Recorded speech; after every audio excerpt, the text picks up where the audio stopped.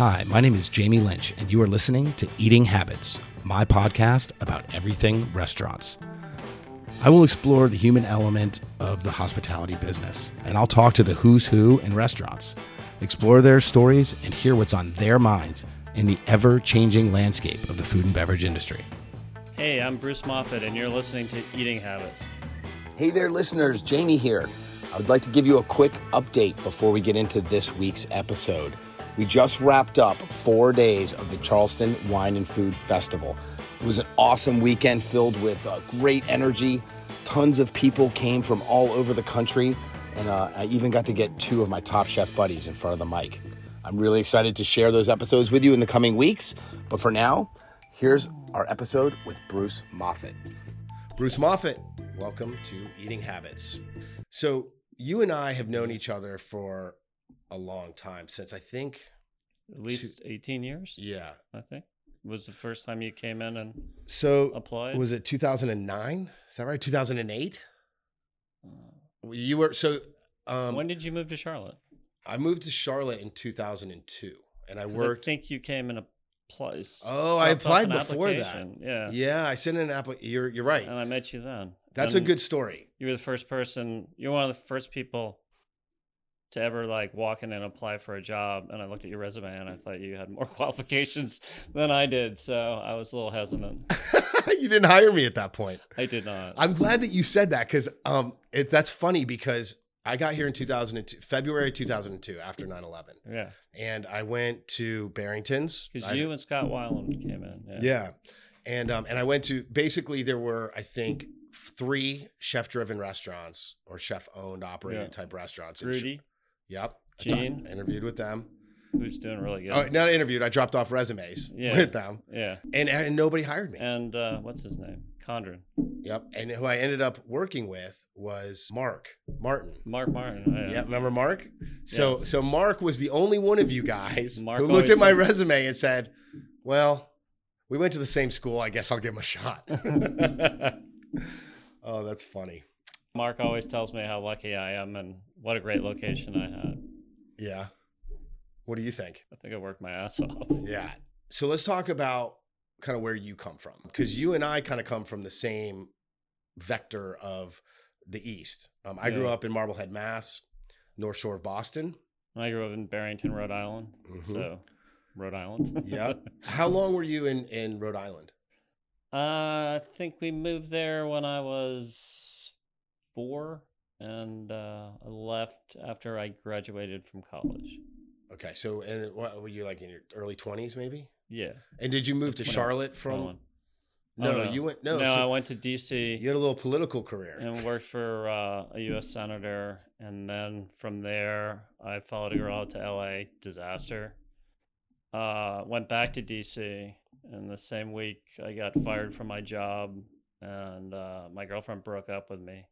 So I had one of my best friends from Charlotte told me to come check Charlotte out. So I went to check out Charlotte, and we were just kind of trying to figure out what we wanted to do when we grew up, and we talked each other into buying a pizza place. So we bought this pizza place, and I started dating his wife's friend. She got pregnant. The whole pizza place thing fell apart. My relationship fell apart, so I cut bait and applied for the Culinary Institute, got accepted there, so moved to New York. That was CIA. Yes, Culinary CIA. Institute of America. Yep. And then from CIA, I went to Atlanta for 2 years, then Boston for 4 years, and then to Charlotte. In Boston, you worked at L'Espalier, right? I did, yeah, and a little place called Metropolis. I remember Metropolis too. Which one of those experiences do you think had the most impact on your kind of decision making or culinary drive to kind of do your own thing, become a chef and do all that? Well, I think that's a 2-part answer. L'Espalier definitely was the greatest influence of any job I ever had on my culinary. I started out as a line cook there and it was just in over my head and got demoted. And I thought it was kind of the worst thing that could ever happen. But I became the AM pantry guy, so I learned how to do pastries. I learned how to make stocks. I learned how to make sauces. I was responsible for the amuse, coming up with the ideas, putting it all together, figuring out what was in the walk-in, like figuring out how to make all the leftover stuff in the walk-in work as an amuse and all that, and then work some pantry, this, that, the other when people were missing. And so at the time, I thought it was awful because I got demoted, but what I really learned was how to cook and how flavors went together and flavor combinations. And Frank McClellan was the chef there, and as a mentor, he was really good. I think I was pretty despondent one day, and he finally looked at me and said, "You know what? You might not be the greatest line cook. You probably never will, but you know how to cook. You know how to put flavors together." He's like, "I can hire pretty much anyone off the street to be a line cook." I said, "But like what you have is special, and and embrace that, and you'll eventually learn to be a better line cook, and you'll succeed in this industry." So from a culinary perspective, he was my greatest influence. And then I knew from previous experience that I just didn't want to manage a ton of people, but I liked running my own gig. And so when I got the job at Metropolis, it was a 40-seat restaurant, and it made great money. The owner made great money there, and it was really, so when I went there, it was kind of, well, how am I going to learn what he knows, and how am I going to learn to make a 40-seat restaurant profitable? And I mean, the short answer is work your ass off. And the other answer is, to be really kind of one step ahead of everyone else, one step ahead of your vendors, one step ahead of your employees, one step ahead of everyone else. And everything you do is intentional. You have a reason for doing it. This is why we do it. This is how we do it. And this is the result of doing it. And so Seth really taught me all about that. I started out as a pantry cook. Then the lead line cook quit, so I got his job. Then the sous chef quit, so I got his job. Then the chef quit, so I got his job. Then the people that owned it got divorced. And the manager got arrested and left. But that's a whole nother story. So I was kind of running the whole restaurant. And, I think with all that, I learned how to hit a curveball. And so I could walk in, and the whole kitchen was flooded one day, and the apartment below us, the ceiling had caved in. I walk in, dealt with all that stuff, got the kitchen cleaned up, got the plumber out there, and got open for service. And I think once you kind of know how to kind of manage your stress level and just get into, okay, you do this, you do that, you do this, you do that. And I think that's really what I learned at Metropolis, was to kind of, and how to put together a really nice meal with 3 people. I mean, you dealt with that at Barrington. Yeah. So sounds like Metropolis was kind of the framework for Barrington's. That was absolutely the framework. Yeah. There's still the old chef. We didn't leave on great terms with the old chef that worked there. When I got nominated for a James Beard Award, went nuts on social media because I had 2 or 3 dishes from Metropolis on my thing, and he's like, "Well, you're not a real chef," and blah blah blah. And I was like, "Well, I kind of am." Yeah, that's funny. So Barrington's, when I moved here in 2002, I think you'd been open for 2 years. Yeah. Right. You opened in 2000 at Barrington's. Yeah, October. That's in, you consider that South Park? Yes. Yeah, Fairview Road. Yeah, but hidden from the road. Yeah, it's kind of, I wouldn't call it a strip mall, but it's in a little shopping. It's a strip mall. Yeah. Little, but nicer than what I consider a. It's kind of a Charlotte strip mall that just feels like it has New England roots. Right. It has a Ben and Jerry's in it, so it's kind of New England-y. And shiplap, and I walked in and I just kind of felt like this is very Rhode Island. It was just, it was very random. I had walked in there, I was visiting my son who lived here, and I walked in to apply for a job. And I said, Fran, who's hiring? I think I'm at a sous chef level. Are there any places in Charlotte right now that you think maybe I should go work? And she said, well, actually, I'm trying to sell the restaurant. Would you be interested in buying it? So I went back to Boston, changed my mind every day for about a month, as only I can. Yep. And we can talk more about that in a minute. And finally, I was like, you owe yourself a few risks in life. Let's do this. Yeah, that's pretty ballsy. Yeah. So at that time, you considered yourself to be at a sous chef level. You had the awareness of your own experience and knowledge to say, hey, I'm not a businessman. I'm not an executive chef. I'm not at that level yet. Yet through that back and forth, you Yeah. decided to take the risk.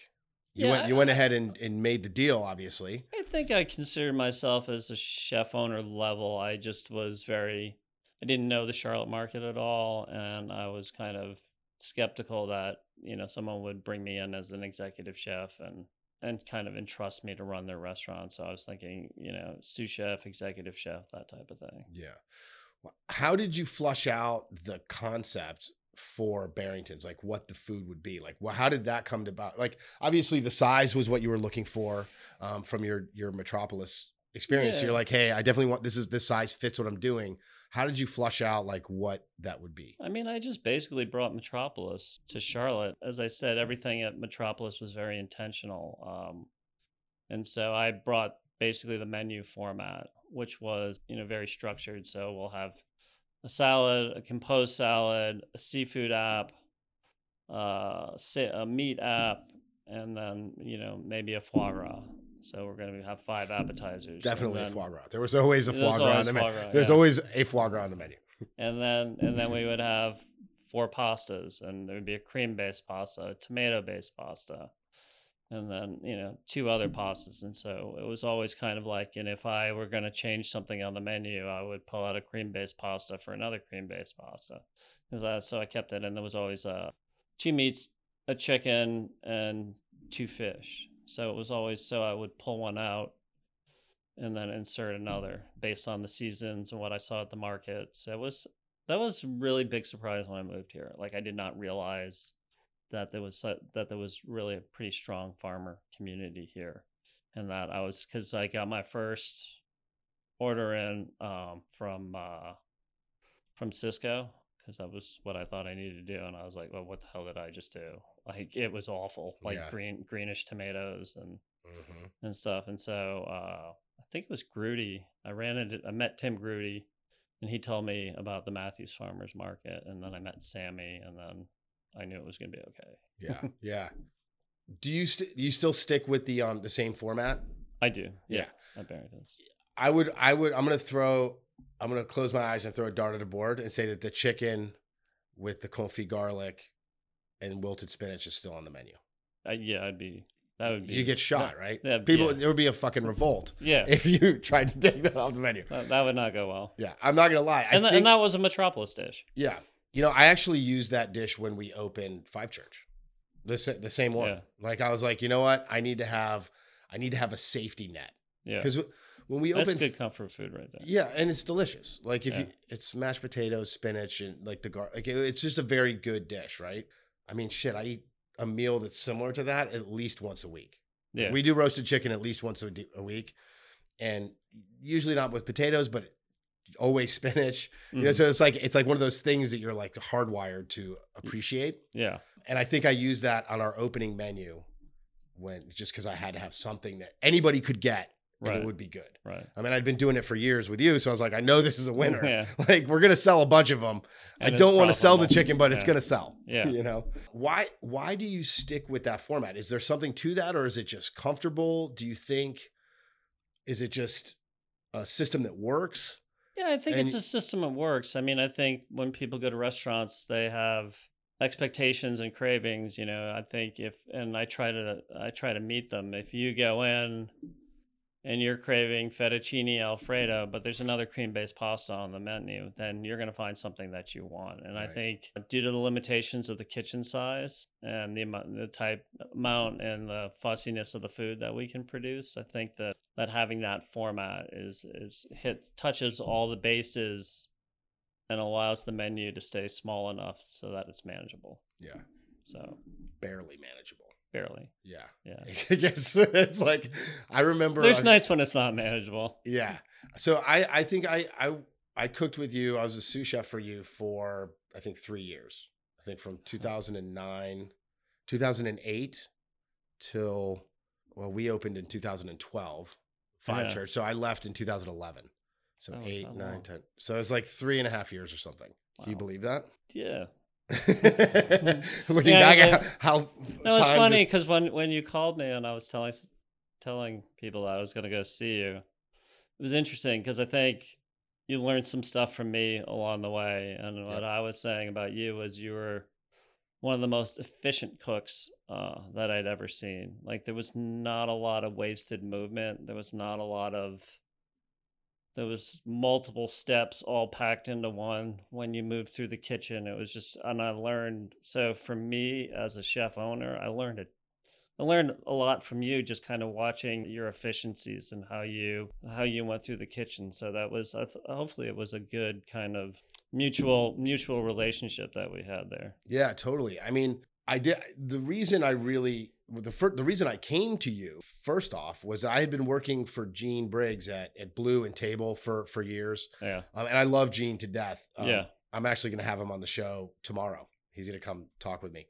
Okay. He seems really happy right now. Yeah, he's in a great spot. Yeah. And I loved working with him. I worked with him for I think 6 years, helped him open. I came like a couple of months after Blue opened. Yeah. John Matthews recruited me he was a sous chef for Gene and recruited me to come work with them. And then, so I stayed with him for like 6 years and that was great. I enjoyed working with him. We had a great rapport. That restaurant was a beast, man. And we just got annihilated like all the time. Yeah. And the way that kitchen was laid out. Yeah. The layout for the kitchen sucked. It was awful to work in. And so I was getting to the point now where in my career, where I was like, okay, I'm done like grinding for people. Like I'm ready to start moving towards my dream, which is to do a chef-driven thing. Yeah, and Table was delicious. It was one of the best restaurants in Charlotte and one of the worst neighborhoods. Yeah, it was. They picked we had the wrong location for what we were doing. I loved that restaurant, and the kitchen design was awesome. Like we had learned from our mistakes at Blue, implemented that stuff at Table, and it just was in the wrong neighborhood. To do it. But so I came to you because I had heard of you when I got to town. You were one of the people you were the hot shit at the time. I mean, you were doing the thing. People were talking about your food. They were talking about your little restaurant and how it was like, fast forward 6 years, 7, 8 years. Yeah, it was right. I hired you when Carrie went over to Good Food. Right. It was right before. I think I worked with Carrie for about 2 or 3 weeks before Good Food actually was like, they moved into that kitchen. Right. And so I wanted to work with you for a long time, but your kitchen staff is 3 people. And so there's not a whole lot of turnover or opportunities. And no one ever leaves. Yeah. And I think I had talked to you a couple times. Like I'd reached out and said, hey, what's going on? You're like, I'm kind of locked. Like I've got all this stuff going on. I'm not really got any space. So luckily that worked out. Yeah. I learned a ton from you because your operation was what I wanted. I wanted something small, controllable. You were clearly doing it well and successful at it because you were opening another one. There's also not that big. Right. It's a little bigger, but not by much. Not by much. And so, and all the restaurants that I had worked in were like these like meccas of French, whatever. And so I wanted to learn that stuff. And I did. I learned a ton about, you're speaking about being a step ahead of everybody. I think I learned that from you. The checking on the pricing from different vendors, holding your vendors accountable, which is something that I'd never seen before. Like, I mean, you would get on the phone and bust fucking balls, like straight up. I would be in the kitchen prepping for dinner service because we basically like redid the menu like basically every day, like prep the menu, and you'd be screaming at Mickey or somebody like about some hacked up piece of fish that we paid full price for or whatever. Yeah. And so I learned a lot about. I gave Mickey PTSD. Yeah, totally. And so I learned a ton about how to operate a small business and structure a menu in a way that was appealing to the masses, but still gave you leeway to play and fulfill some of that like artistic, creative stuff that we have. That's what I set out to do. It gave me, you have a lot of opportunities to play but there's tried and true stuff too. How was that experience for you? Like the opening of Barrington's and then like making it a profitable business? Was it profitable straight away? Was that kind of like a learning curve where you were? It surprisingly was. Like in the early days though, there were days, we weren't very busy and people, I guess because we're so hidden and people just didn't understand what I was trying to do. And like, it would just be me and Carrie in the kitchen and we would do the dishes, do the prep, do the dinner, clean up and go home. How many covers would you do like in those early? Like anywhere from like 14 to 20. Yeah. And then the weekends were a little bit busier. We had extra people on the weekends, but it wasn't a lot. So I didn't have any payroll at all. I had Peggy and 3 servers, and I had me and Carrie in the kitchen and maybe one other. So, but we were able to keep our heads above water during that time. And then about 7 months into it, I got a review from Helen Schwab. I got 4 out of 4 stars, and it just went nuts.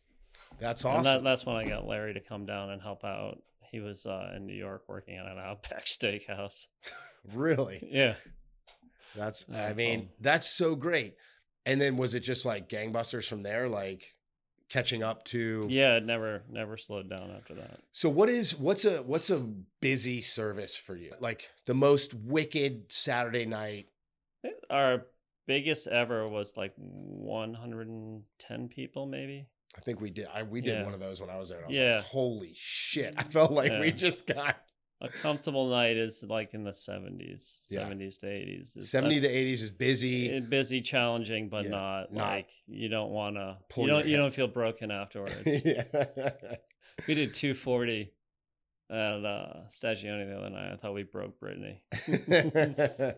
Oh man, why is it so difficult to do those numbers in that volume? Do you think? Like, why is it so difficult to do that number, to do 100 covers at Barrington's? Well, I mean, it's twofold. I think people want to stay there at Barrington, so it's really hard for us sometimes to turn our tables. Mm-hmm. And secondly, you have 3 people responsible for cooking. You know, maybe if you do 100 people, maybe 300 or more dishes. Mm-hmm. That's a lot of food going out of a very small kitchen. Yeah. You know? Yeah. I mean, the plating surface, I remember it's that one station on Sauté that's, I don't know, maybe 6 feet long by like maybe 1.5 feet deep. So you can only line up 6 plates at a time. And it's not, it's not like we're pre-searing our chicken or, right. You know, it's not like we're pretty much cooking everything to scratch on a flat top, 6 burners. Yep. You remember, it's like culinary Tetris. Well, and one of those burners has got a pasta pot on it. So so you only have 5 burners realistically to cook on. So you're constantly thinking, okay, I'm going to get this pan on, and I'm going to get that in the oven, and then when that is on, I'm going to get this pan on. And so, you know, you get 4 or 5 pastas that are, you know, made in the pan to order. You're in the weeds. Yeah. You're weeded. You just don't have the burner space to. So when I came, I was in the weeds the whole time I was there. Yeah. Like straight. I feel like that whole thing, I was just constantly in the weeds. You know what I mean? Like I was just like, Jesus, is it ever going to end?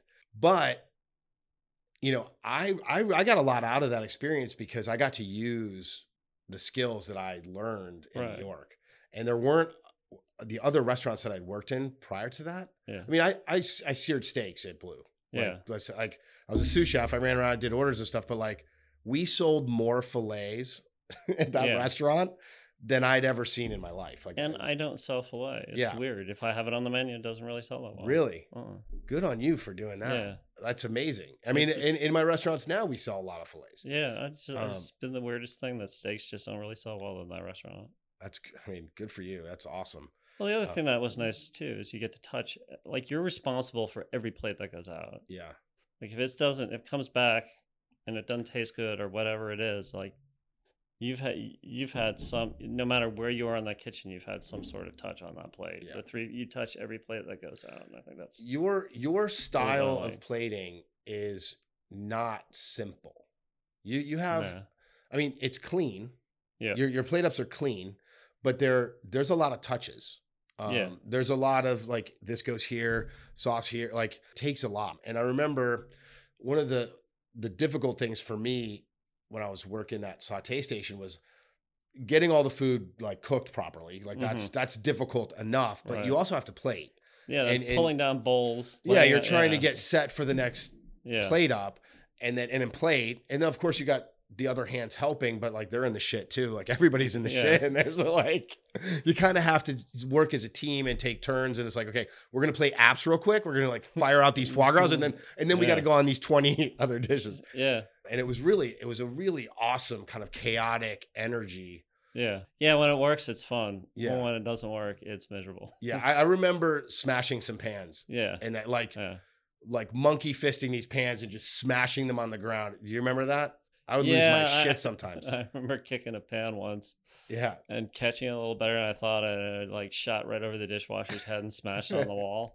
And it was just because I dropped it on the floor. Like I wasn't mad at anyone, and I was like, oh, and I was trying to get out of my way, and he quit. I had to do the dishes and do the cooking that night. Yeah, there wasn't a whole lot of space in that kitchen to not affect the people around you. Yeah, absolutely. That's an interesting thought, because a lot of what I do now is thinking about. I mean, we've. Fifth Street Group, my team, we're working on how to change how we do business. Right. Right. I love that. You've read Kitchen Confidential, right? Oh yeah, 100%. I was in New York, like that was. I mean, you get past the stuff that happened on the Cape and this and that, but when he's talking about like driving into work, thinking about, well, so and so's working the saute station tonight, and he's not very good, but my guy on the grill slays it. So I'm going to take one item off the saute station. I'm going to put it on maybe put a special off the grill station. That kind of always kind of train of thought of like, these are my chess pieces and how do I best utilize them and stuff. And I think that like Barrington's probably is good to give you a foundation, and it's just, but like our just a realization that that's like how you have to think. And I can't imagine doing it on your scale. It's difficult. It's difficult, but it's the same thing. It's just to scale, right? Right. And you know what changes, and I learned this the hard way, is the menu had to change. The menu that we opened with was it was a different style than we did at Barrington's, but my plating was very similar to yours. Like it had a lot of garnishes and touches and textures and elements to complete the dish, and it wasn't possible. Like we did it for about 8 months. Yeah. It was hard. I almost like blew my brains out a couple of times because I was like, what am I doing? I made that mistake at Stagione. I made that mistake at Good Food too. Yeah. And just you kind of have to learn from like, what can I do? Yeah. You come in with one sense of sensibility or one sensibility, and then you understand. Yeah. Pretty immediately. But I think the thing that separates the good restaurants and the better restaurants is the fact that you can own the fact that your initial idea wasn't perfect, and that you all sit around as an organization and kind of hash it out. Well, what went right? What went wrong? What can we do? Like, what can we compromise, but what won't we compromise? And I think that's the magic formula. Yeah. And I think it takes a level of maturity, professional maturity, to learn that. Because I don't think that I accomplished that level of professional maturity until maybe, we might have been 3 years into, we might have opened Nana Byron's by that point, our second restaurant, and been working on Charleston when I started to like come to grips with all that. As things are expanding, I was like, wait a minute, we got to change that. How do you manage that now? You've got your hands full. You've got 5 projects, four restaurants that are yours, and then you've got a partnership with Larry at the Bun Spot. Do you keep your team? Do you meet with your team and say, hey guys, what are we going to do? Or is this a vision of, like this is Bruce's vision, how are we going to execute it? How are you managing that as you expand? I think, I haven't done a great job of it lately, but one thing that we did that was really good was we set up a system, a weekly meeting. Chris Reed helped us out with that. We set up a weekly meeting, and we kind of do all our metrics. We were this busy this week, and then we do our schedule. We have this going on, this going on, this going on, and then we have our issues. And I think we really kind of delve into a lot of the issues. And I think some of the issues are restaurant specific, and some of the issues translate throughout the restaurant system. And so I think that's been helpful, because I don't pretend to know everything. And, I've always gone out of my way, to hire mature, responsible people that know as much as I do or more, and then not be arrogant enough to think that I need to like put them in their place. And if what they says has merit, then that's great. And if I don't think it's the right call, then I'll say I don't think it's the right call, and we can hash out why I don't think it's the right call, and what your thought process was behind it. So I try to keep it pretty broad based and not really all that autocratic. Have you suffered from a lot of turnover? Yeah. Yeah. I think Is it more now than Not Barrington so much, but Yeah. oh yeah. Everyone keeps saying pandemic or it's going to get better, but at the end of the day, I think some people left the workforce during the pandemic. Some people are aging out of the workforce. The expansion has just been off the charts. I mean, when I opened Barrington's, the rule of thumb was one restaurant per shopping center because they were high risk and there was enough retail to kind of maintain these shopping centers. And now it's 4 to 5 to 6 restaurants per shopping center, and there's just not the workforce to support that. It's at the end of the day, it's the job's not for everyone. You don't have weekends, you work nights, kitchens are hot, kitchens are dangerous. It's a grueling lifestyle, and it's not for everyone. And I think that at this point, the kind of glory and the allure of opening restaurants has outpaced our workforce. Yeah. And I think that it is what it is. I don't think it's going to necessarily, and I think shutting down the borders for 5 years or 6 years or whatever we've managed to do is not helping been a help either. No, I agree with that. Do you have plans to expand any further, or what are you up to now? I mean, I think I'm good right now. You feel good with where you're at? I'm 57, and the only thing I might do another NC Red. And I'd love to do. I might change the name, but I would love to do an NC Red in New England. So I think that would kill it in Newport. I'm not sure if I started fantasizing about it because I was looking at my calendar and saw that you were coming up, and I was like thinking about Marblehead and the town I grew up, and I was like, man, I would love to do a New England, just kill the New England part and then throw some Southern in, because New Englanders get confused. Kind of reverse what you did, which is bring New England to the south and kind of reverse it. Yeah, that would crush. Actually, I think it would do well in Newport or one of the beach towns. Yeah, totally. That would be fun. So let's talk about NC Red a little bit. So that you took over an iconic spot. Yeah, the Penguin Drive-In, which I actually worked at for a hot minute before we started working together. I would highlight as the fry cook over there for free beer on the weekends, just for shits and giggles. That was a lot of fun. So you took that spot over when the Penguin guys moved out, turned it into how would you describe it? It was North meets South. So it was North Carolina fried chicken, collards, grits, that type of stuff. Fried catfish, and then I mixed in a lot of what I grew up with, New England shore food, and it was lobster rolls, just simple grilled fish, raw bar stuff, baked oysters.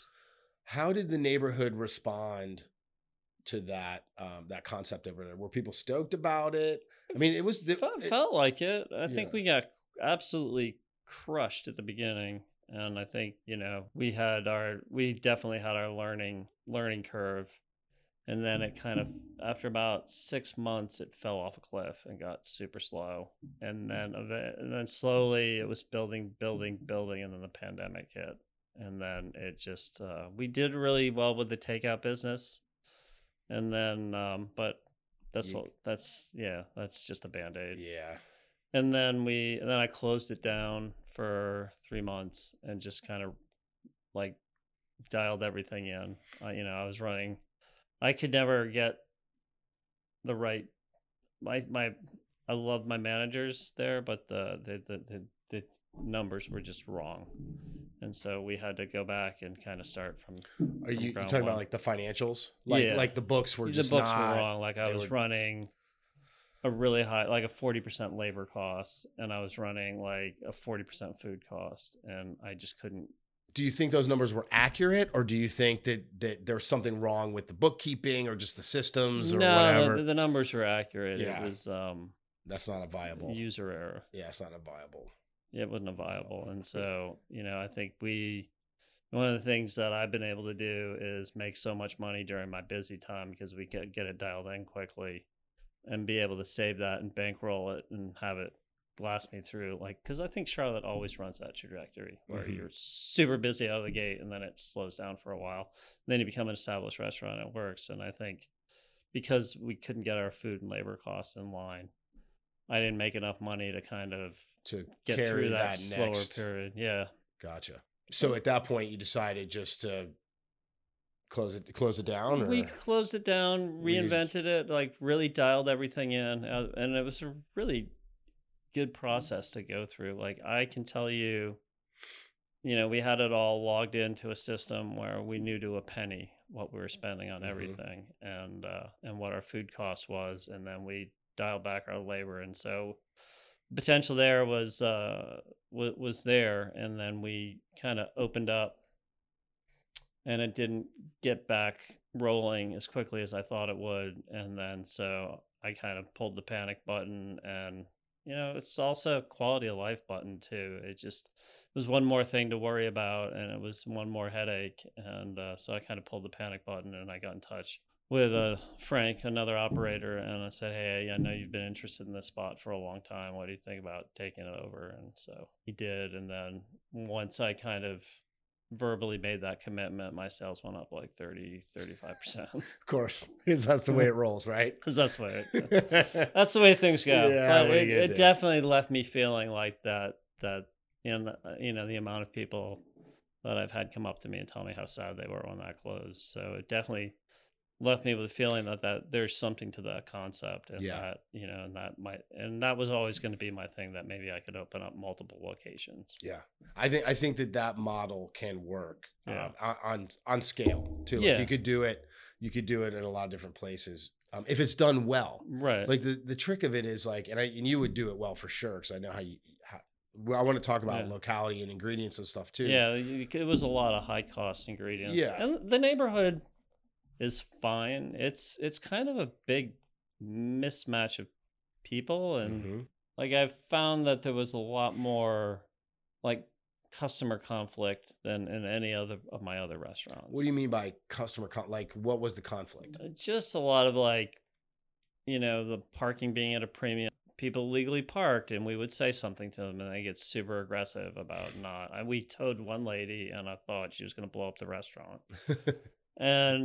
And just conflicts about things that we had no control over, and people coming in and just causing scenes, and it just getting a lot more difficult, and then just getting caught up in some of the social media stuff that goes on in that neighborhood and things like that. We had these 3 very conservative female politicians went and photographed themselves in front of the NC Red logo, and all of a sudden, turned it into a political all of a sudden social media post. And all of a sudden I became a Trumper, and no one wants me in the neighborhood, and it was just like, I don't really have control of people taking photos in a public place. Like, it's not like, they're more than welcome to take a photo in front of the NC Red, and I don't want to try to mediate that, and I just want to cook food. I don't want to be political. Wow, that's crazy. So the neighborhood, I was just always like, wait, what? So there was a lot of that went on there. Who's got time for that kind of nonsense? Yeah, and I just felt like but I think the whole neighborhood's changing too, and maybe that's a little sad. Yeah. So let's talk about the quality of life thing, since that played a little bit of a part in it. How do you manage that in your day to day through your businesses and for longevity purposes? Yeah, I think that's one of the things that we've all probably assessed over COVID. When we were told that, I know this is what you do for a living, I know this is what you love, but you can't do this for a living, and you can't do what you love anymore. We're going to shut you down. And they just shut us down and made us get rid of all our employees. And then they opened us back up, and at that point, we're scrambling to get all our employees back. And it's like reopening a restaurant. Yeah. It was like, hey, and so when you kind of deal with that and all the different pivots that we've had to take, and that we're kind of government man. Okay, we're at 50%, and if you stand up, you have to have a mask on, but if you sit down, you don't. But I'm supposed to police people coming in, and oh wait, we had the police in here. What was it? The police? No, maybe it was the health inspector. I'm not sure. It was either a policeman or a health inspector. If they were here with a ruler and they were measuring how far our tables are apart, and they said this table is 6 inches too close, so that we need to take a table out or move or somehow expand it, and you're just like, oh my God, make it stop. And so it just kind of, when you're just constantly faced with like someone just really trying to hinder an already difficult business, it just kind of makes you think about like, what makes me happy and what makes me unhappy. And we've been doing this for 21 years, or more, and it's just at what point is enough, Yeah. and it's just, you've got customers that are edgy and you've got employees that are scared, and it just kind of makes you reassess where's my quality of life? When do I get to go to Switzerland and go, which I did, and go skiing, and am I really tied to this restaurant because I don't know who's going to show up on any given day? And so it's made me reassess a lot of stuff. The hours of ops at Barrington's, you closed on Sunday. Yeah, because I remember, and Monday through Saturday. We always got 2 days off. Oh, and Peggy opened the patio. Oh, really? And now calls it her patio. She can have it. Yep. Then you have to serve it, clean it. Yeah. You have to dust all the glasses out there. And listen to Jason complain about it. Yeah. Oh, man. So now you have, what do you have? 60 seats now? Yeah, it's crazy. God. That's too much. So Yeah. I wouldn't do it. I would have I quit. I'm out of here. 40 was enough for me. Yeah. But we had a really good schedule there. We worked our asses off. We never really had. I don't remember ever having kind of a schedule. It was kind of like you're off. You're either off Monday or Tuesday usually, right? And everybody's off Sunday. And then you come in whenever you need to be here to get your work done. Right. It wasn't like you got to be here at noon or you got to be here at 1. It's just like, hey, if you as long as you're here by 2, yeah, and your work is done. Yeah. If you can get work done from 2 to 5, go for it. Yeah. Whatever. I never came in at 2. No. Ever. Mm-mm. You were 12:30. I was a 12:30 guy. I just had too much shit to do. Yeah. I was I remember bringing, I think that was the first place that I brought Max to work with me. Yeah. I put him in the stock pot or something next to my station one day. Well, that's kind of the cool thing about that restaurant is you can challenge or unchallenge yourself as much as you want. I mean, back in the early days, I remember doing a duck dish where I boned out a duck leg. I made a force meat, included foie gras, wrapped it, cured it for 3 days, and then confit it, and then sliced medallions. And it's just I would never do something like that right now. Hey, hell, that's a commitment. Make your life as difficult as your easiest, but that's kind of what I liked about that. Yeah, that's awesome. So what's your approach now? When you're developing a menu these days, are you looking at what inspires you in your menus these days? Yeah, I think I go back to having a balanced menu, and then a lot of what the local farmers are bringing in. One of the nice things about Stagioni is we use so much pork that we've been able to get 1 or 2 pigs every other week from Isaac. And awesome. We bring in whole pigs, break them down ourselves, utilize every last piece of it. We deal with Newtown Farms still, Boy and Girl Farms and all those, and we just kind of every week we look forward to seeing what they've got on their list and kind of base a lot of our decisions around what they're growing, what they're planning on growing, and move into that realm. Stagioni, we keep it Italian but loosely Italian. Mm-hmm. So there's you're not French die hard Italian rules with this sauce needs to go with this shape of pasta. Nah, you guys are loose. You'll play a little bit. Yeah, absolutely. Blur the lines. Just kind of, I think one of the, in my opinion, one of the biggest things about Italian cooking, it's what's available. Yeah. And so as long as we're using what's available, I think we're 2/3 of the way there. Yeah. I think that's another thing that I enjoyed about working with you guys. We used the market when I worked with Gene. Yeah. But that was a monster restaurant. I mean, we were doing 450 covers a night. Sammy and his team, his kids, his children couldn't dig up enough potatoes to be able to deal with us. So we bought from them basically just for features, for fun, for inspiration. Working with you, I mean, we use the market as a source of our product. And we would have that product for 3 or 4 days. And then, we'd get a delivery on Wednesday that would carry us till Saturday where we'll go to the market. The more money I can give to them and the less money I can give to my broadliners, I'm happier. Why? Because I can see the direct effect I have on their family, and it's a locally based, and I've made a living out of my local customers, and so I like to repay that and keep it as local as possible. But at the end of the day, if I can find a French cheese that I like better than a North Carolina cheese, I'll take the French cheese. Yeah, I heard that. Yeah. I think the food's better too. I mean, Yeah. I think it just hands down. Yeah. And I think that's something I learned. Another thing I learned working through the kitchen with you guys, and because I have a great relationship with Sammy now as well. I met Sammy, I think, from Mark over at Ethan's, but then, continued that relationship when I was working with you, and then eventually made him come mentor me when I opened my farm. I was like, hey, now you're my mentor. And he was like, oh man, really? And I was like, sorry. And, I learned that and really got attracted and inspired by cooking locally in New York, and you probably in Rhode Island too. You get access to great vegetables. Yeah, absolutely. The we seasons always are had a garden when I was growing up. Yeah, I want to talk about that too, because but we'll get to that in a second. We had great vegetables in New York, awesome vegetables, but we didn't know the farmers that grew them. Like they came in on a boat or a ship or wherever, and they were still immaculate. They were expensive. But then having the community based around that product and the stuff literally like the stuff coming from Newtown Farm or Boy Girl Farm. I mean, the stuff. I've bike ride with Sammy for years. Yeah. So, and the food's coming, like that product's coming out a day, 12 hours before you're peeling it or whatever. Right. It changes how you can cook. You don't have to work so hard to make something excellent. No, you have to work hard to not screw it up. That's the trick that I started to pay attention to. Yeah, and that's one thing I tell people is like, how do I know when I'm a chef? And it's like, you're a chef when you know when to stop. Mm-hmm. Yeah, when you can edit yourself and pull back and say, oh wait, it does not need one more ingredient. Yeah, I'm still working on that. I'm not there yet.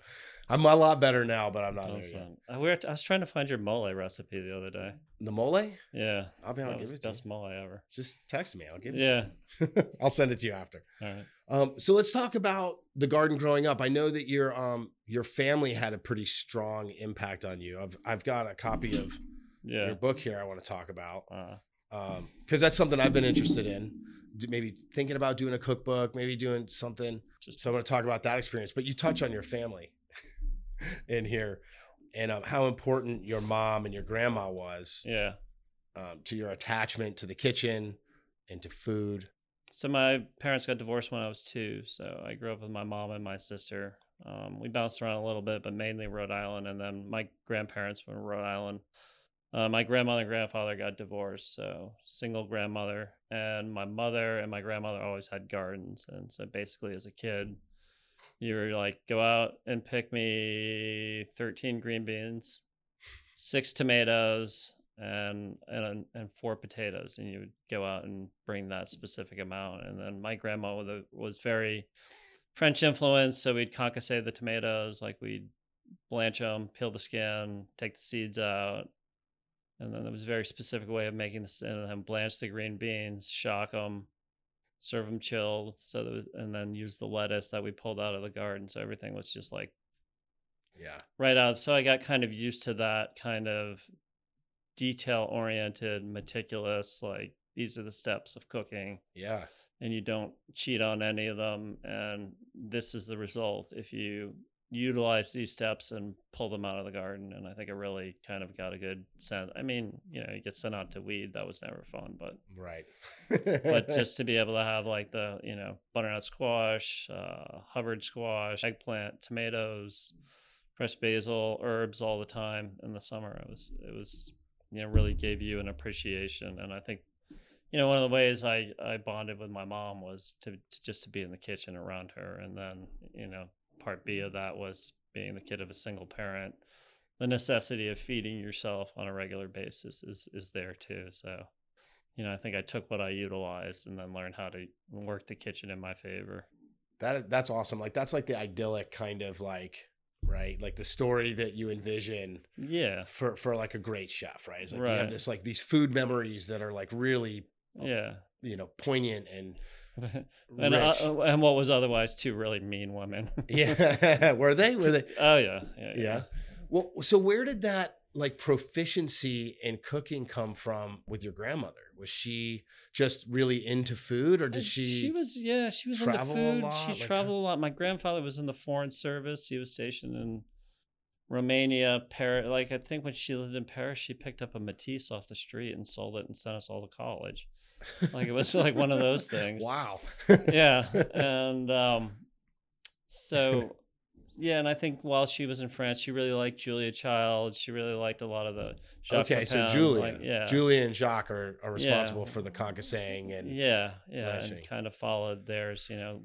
Used the joy of cooking. Used James Beard a lot. Like she had all the cookbooks in her thing, and we went through all those. And so she was pretty detail oriented. Just and her whole house was. She lived in like this really cool mid-century modern house out in the middle of the woods, and you'd see foxes and deer run by and stuff, but like everything in the house had a place and a purpose. Yeah, very meticulous. Minimalistic, meticulous. And my mom was pretty minimalistic and meticulous. And so that's kind of the sensibility I've always tried to bring to food. I think it definitely shows in how you're doing what you do and the concepts that you're doing for sure. Yeah, Carrie, my brother, was more 300 ingredients and somehow they all worked. Yeah. He's probably the best cook I've ever worked with. Yeah, I only worked with Kerry for a couple of weeks. When I basically took over for him at Barrington's when he opened. With you at Good Food. He was very good. Like he had his systems down. I think that Kerry would have been a really amazing chef for that situation. His communication wasn't great. Like he didn't like talking to anybody. No. And so like I really had to like dig Right. like I had to corner him on the stage to be like, yo, I need the method for this. Like Yeah. I'll just do it my way, but I want it to be right. So like and force him to tell me, you know, the method for whatever I remember you and Kyle used to make fun of us because there would be no food in the walk-in. Yeah. And you're like, where's the food? Yeah. Like, how are we supposed to cook? Right. What? And B, I would be like, I think I have this idea. And Carrie would be like, do you want that sauteed or grilled? And I'd be like, sauteed. And you're like, okay. And new people would be like, what just happened there? Like, there was no level of communication, and yet Carrie knew exactly what he wanted. Yeah. Yeah. You guys had a very inter communication that was minimalist. Yeah. That I still don't understand, but I guess you get that from being siblings and then also working together. Yeah. You weren't always the best communicator either. No. You're kind of would you consider yourself to be an introvert? Yeah. Like you're Absolutely. pretty quiet. Yeah. I think you and I always got along really well. Yeah. I'm very like, I would just be like, yo, what do you want me to do? Yeah. I'd like kind of force like whatever. No, you would corner me. Yeah. Yeah. I'd be like, hey, Bruce, what's going on with this? Like, what am I doing?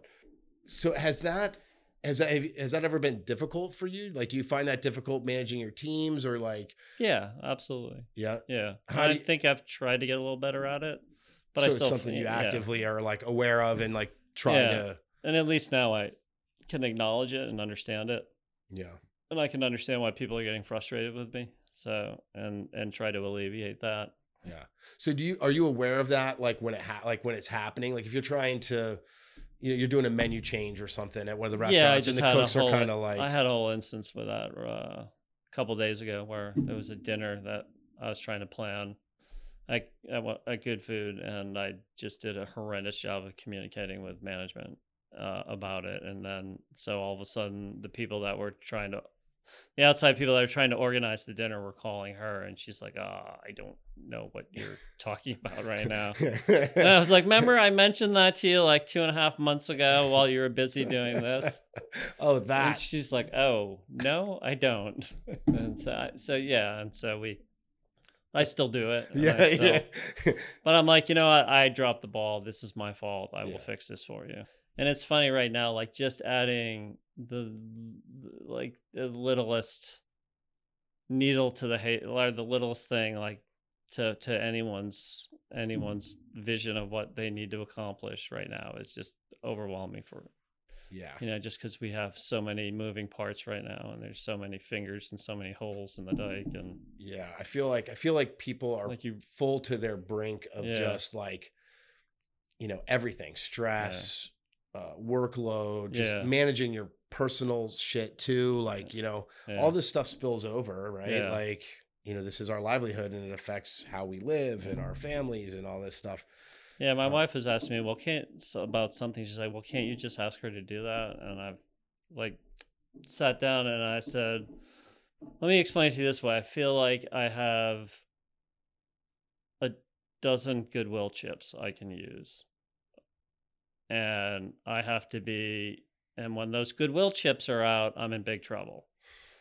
And I have to like use those goodwill chips for something that's really, really, really needs to happen. Yeah. You know, Yeah. otherwise I I'm can't not gonna, waste these. I can't waste these. Yeah. These are just too valuable. Too valuable. Yeah. Right And I now. won't, and I'm not getting any more. This Right. is all I have. This is all I have for the year. Yeah. Yeah. And I think after that, she kind of understood why. Like, what was is the juice worth the squeeze type thing? Yeah. Well, I mean, I think that's something that I've been learning through our path is that, I've been one of those people early on that always wanted everything to be perfect or as close to perfect as possible. And like my vision of what that is and all that. And I've had to learn that, first of all, that thing doesn't exist. You have to come to terms with that eventually. Yeah. And then when you come to terms with that, how many times have you been told nothing's ever good enough for you? Yeah. Like I'm like, okay, got it. Yeah. My response is no, it's not. Yeah. I'm always going to try and achieve better. Right. That's how you get to be excellent. Right. You push for perfection and you reach excellence. Right. I think it was Charlie Trotter that said that maybe. Yeah. Anyways, like that stuck in my head and like, that's how I functioned for so long. And now, my approach has softened a little bit or changed where I'm a lot more analytical about how important is this to the goal. Right. And being able to say, is this a level 10, or is this a 3 or 4? How much energy do I need to put on that? How pissed off do I have to get about this? How frustrated or, how much energy do I have to put into it? And I've learned to do that better. Yeah. And that's helped. That's helped me manage stress, my workload, like all these moving parts, because I've tried to get more realistic with my expectations. Like this is the piece of clay I have in this place. And, and am I realistic to think, like what can this person produce? It's like getting mad at your dog for not being able to speak English. It's just, so I try to know what my staff's limitations are. I try to manage my menus and reservations around that. And then within that realm, it's like I try not to get disappointed when they are fallible. Yeah. But at the same time, hold them accountable to standards. Mm-hmm. That is the difficult. And it's really hard to find people that want to be held accountable to standards. Yeah. No, did you care what you made your first couple jobs because you knew that it was going to get you on a career path that, like, I gave zero fucks what I was doing. When I was working for Michael Mina, or Danielle or Andrew Carmelini, I didn't care what they asked me to do. Yeah, I was like, "Are you going to show me? Right. I'll do whatever you want me to do." Well, and you can pay me $10 an hour. Because I know the difference between $10 and $15. Maybe I can buy myself an extra cocktail when I go out, but it's not. I need to learn what it is that and how to run a successful business. Because at the end of the day, like if I'm making $12 or $15 an hour, it really isn't going to amount to much. What's going to amount to much is when I own 3 restaurants and I'm tunning it and making a good living and able to send my kid to private school and I realize that I still don't know anything. Right. Like there's still like a whole ton of shit that I don't know. Right. But I sacrificed my paycheck for that knowledge, and I would do it again in a heartbeat. Totally. Me too. I get really confused when people get caught up in $1. That's 50 cents more an hour. This touches what you're touching on now is something that we just had a group meeting with our management front and back of the house for our 2 stores here in Charlotte. And we were talking about that. And one of the frustrating things as owners and leaders for our group is that we have a lot of young managers and chefs and people that aspire to do more. And we consider ourselves to be experts at what we're doing in our stores. I mean, I have a ton of experience with amazing chefs. Gene, Danielle, like all these guys, like I've learned from great chefs along the way. I've never worked for shitty chefs ever. I've been really lucky in that regard and thoughtful about picking the people I work with. And it pisses me off when my team doesn't take that Like I'm very open about Yeah. my experience. Nothing is secret. Right. You know, my recipe book is open to everybody. Right. And the reason I know this is because I fucked it up when someone told me to do it differently. And so when I ask you to do something, I tell you like, do it. yeah. Like I'm trying to spare you guys the headache. It's so frustrating. Like, and we always go, Pat was quoting the Cat Stevens song. Was it Father and Son? Yeah. It's like, you're young and that's your fault. Yeah. Like you're guilty of being young. So just listen to what we have to say and do it. And you have this like pool of knowledge that's here to help. Right. So take advantage of it. Yeah. Christian does stuff. My older son does stuff, and it's just, he'll ask me and I'll say, I wouldn't do that if I were you, and this is the reason. And he does it. He does it anyways, and it blows up in his face. And it's like, well, the reason I knew that was because someone had told me not to do it, but I did it anyways. Right. And so I had the same result you had. So it's hard to get too worked up about it, because like if I'm honest with myself, I fuck the same stuff up the way he fucks it up. Yep. So yeah. Totally. So I want to just talk about your cookbook, Bruce Moffett Cooks. So I got the signed copy here. I got this right here. My favorite was when I went to Charleston Food and Wine, and you're like, oh, if you see Andrew Carmelini, tell him I said hi. And I saw him, and I was like, oh, Jamie Lynch says hi. And he's like, he said you'd look at me like, and I was like, he said you'd look at me like that. I said, Monkey. And he's like, oh, Monkey, how's he doing? Yeah, that's funny. I actually, yeah, so my nickname when I worked with Andrew, I think I got that name when we were working at Le Cirque together. He was a sous chef at Le Cirque. And the team there ended up going to Café Beloud. Right. I ended up going to Oriole for a minute. Anyways, long story short is my nickname was Monkey. And I don't think anybody ever knew my real name in that kitchen. And the funny thing is I went to La Conda Verde. This was after Five Church was open. We had already been through the DNC. Like we were clearly, we'd hit it. Right.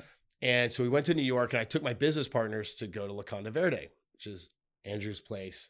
Which is delicious. It's so amazing, man. It's so good. And I wanted to share that with them. I was like, this is my mentor, right? This is the guy who, got my head out of my fucking ass and taught me how to cook. And so let's go to his place. So I made a reservation or whatever. And we showed up for the reservation, and I gave him my name. Mm-hmm. And one of the food runners came up and was like, Mr. Monkey. And like shook my hand. It was like, I haven't seen you in like forever. And it was literally one of the food runners from Café Beloud, like 15 years before. Yeah, there's still the same dishwasher at Metropolis. That's like amazing. I went with Larry like 20 years later. He was still there. Yeah, it was crazy. But yeah, the cookbook. So how was this experience? It was difficult, a lot more difficult than I thought it was going to be. So I worked with UNC Press and Kia. She originally pitched me the idea. We did an outline. We gave it to a literary agent who said she was interested. And then she basically said, only celebrity chefs make cookbooks these days. I'm not interested. And I was like, why did you waste our time? Right. And then so Kia shopped it around, and we managed to land a deal with, against my better judgment, UNC Press. And it kind of took off from there. My original idea for the cookbook was I wanted to write it kind of as more of a biographical, and UNC being a university press and more kind of changed that. But I got a lot of the biographical stuff, but I kind of wanted to start out like my whole culinary journey and, where I was. Like when I was 6, and give I used to make French toast and coffee cake and pancakes from scratch.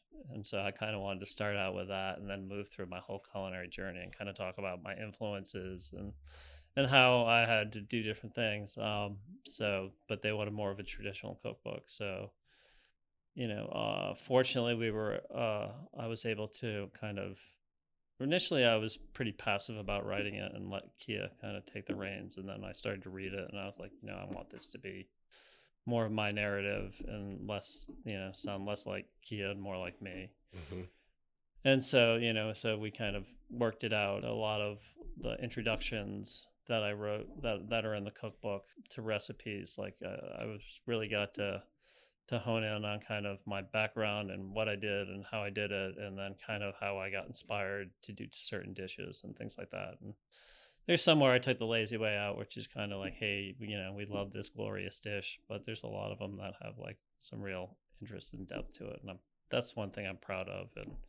And the photography part I did with Stephanie Haviv, and it was a really cool experience because when we started out, we thought, okay, I would be like, okay, this is how we plate this dish, and this is how it will look on the cookbook. And I just remember in particular, we do this quail dish that's absolutely delicious, and I did it, and I put it in, on a plate, and it looked like two brown mounds on a plate, and I was like, oh, this is not going to work, and so just kind of like being able to go through the mental process of like, well, how are we going to make this pop? And then like putting it in one of those oval all-clad containers and leaving it tied up.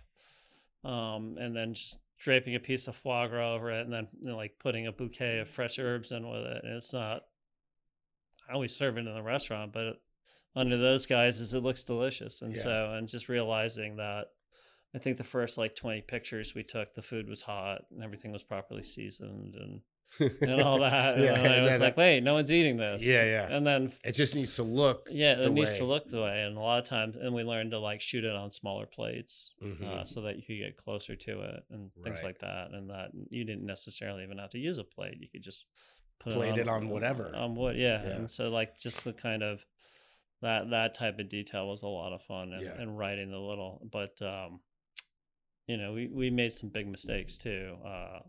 Like what? Give me one of those mistakes. I'm interested in. Well, Kia would come in. Basically, Kia would come in and go through. I would make the recipe, and she would write it down. And so a lot of times, the translation between what I had done and what she had written down didn't sync up. Gotcha. And I think if I had to do it again, I would have written the recipe.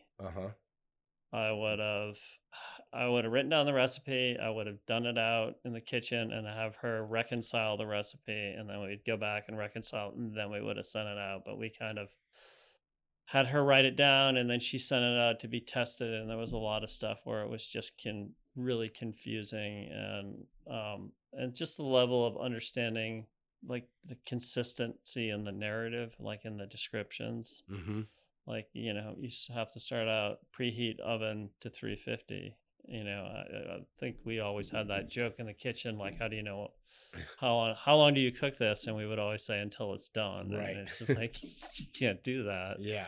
And and me, I'm like, well, it depends. Like, how thin is your ribeye? Like, is it a thicker ribeye, smaller, or is it thinner? Like, I can give you an ounce, but like, and is it towards the nerve end? Is it fattier? Is it less fatty? Like, these things are all going to affect the cook time on it. Is your oven properly calibrated, and this and that and the other? And you doing it in a cast iron pan, or are you doing it in a stainless steel pan? Yeah, and so like just kind of dealing with that was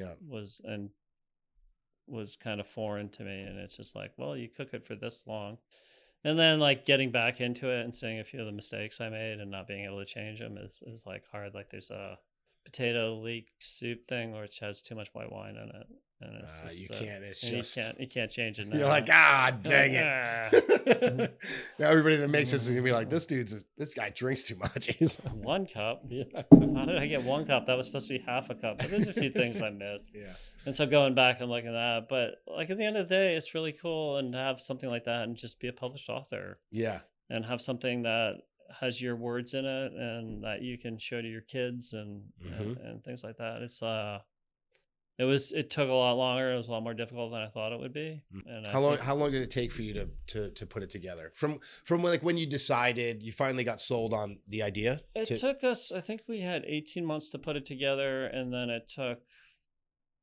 we had 12 months to put it together, and then it took like almost a year and almost 2 years for them to publish it. Gotcha. Because going through University Press, they had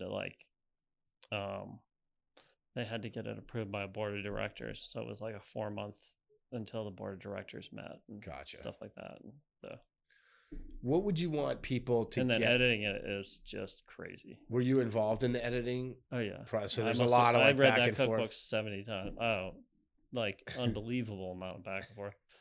I finally had to get Cat Carter to help me finish it. I gotcha. You're just like, I can't read this again or talk, like somebody help.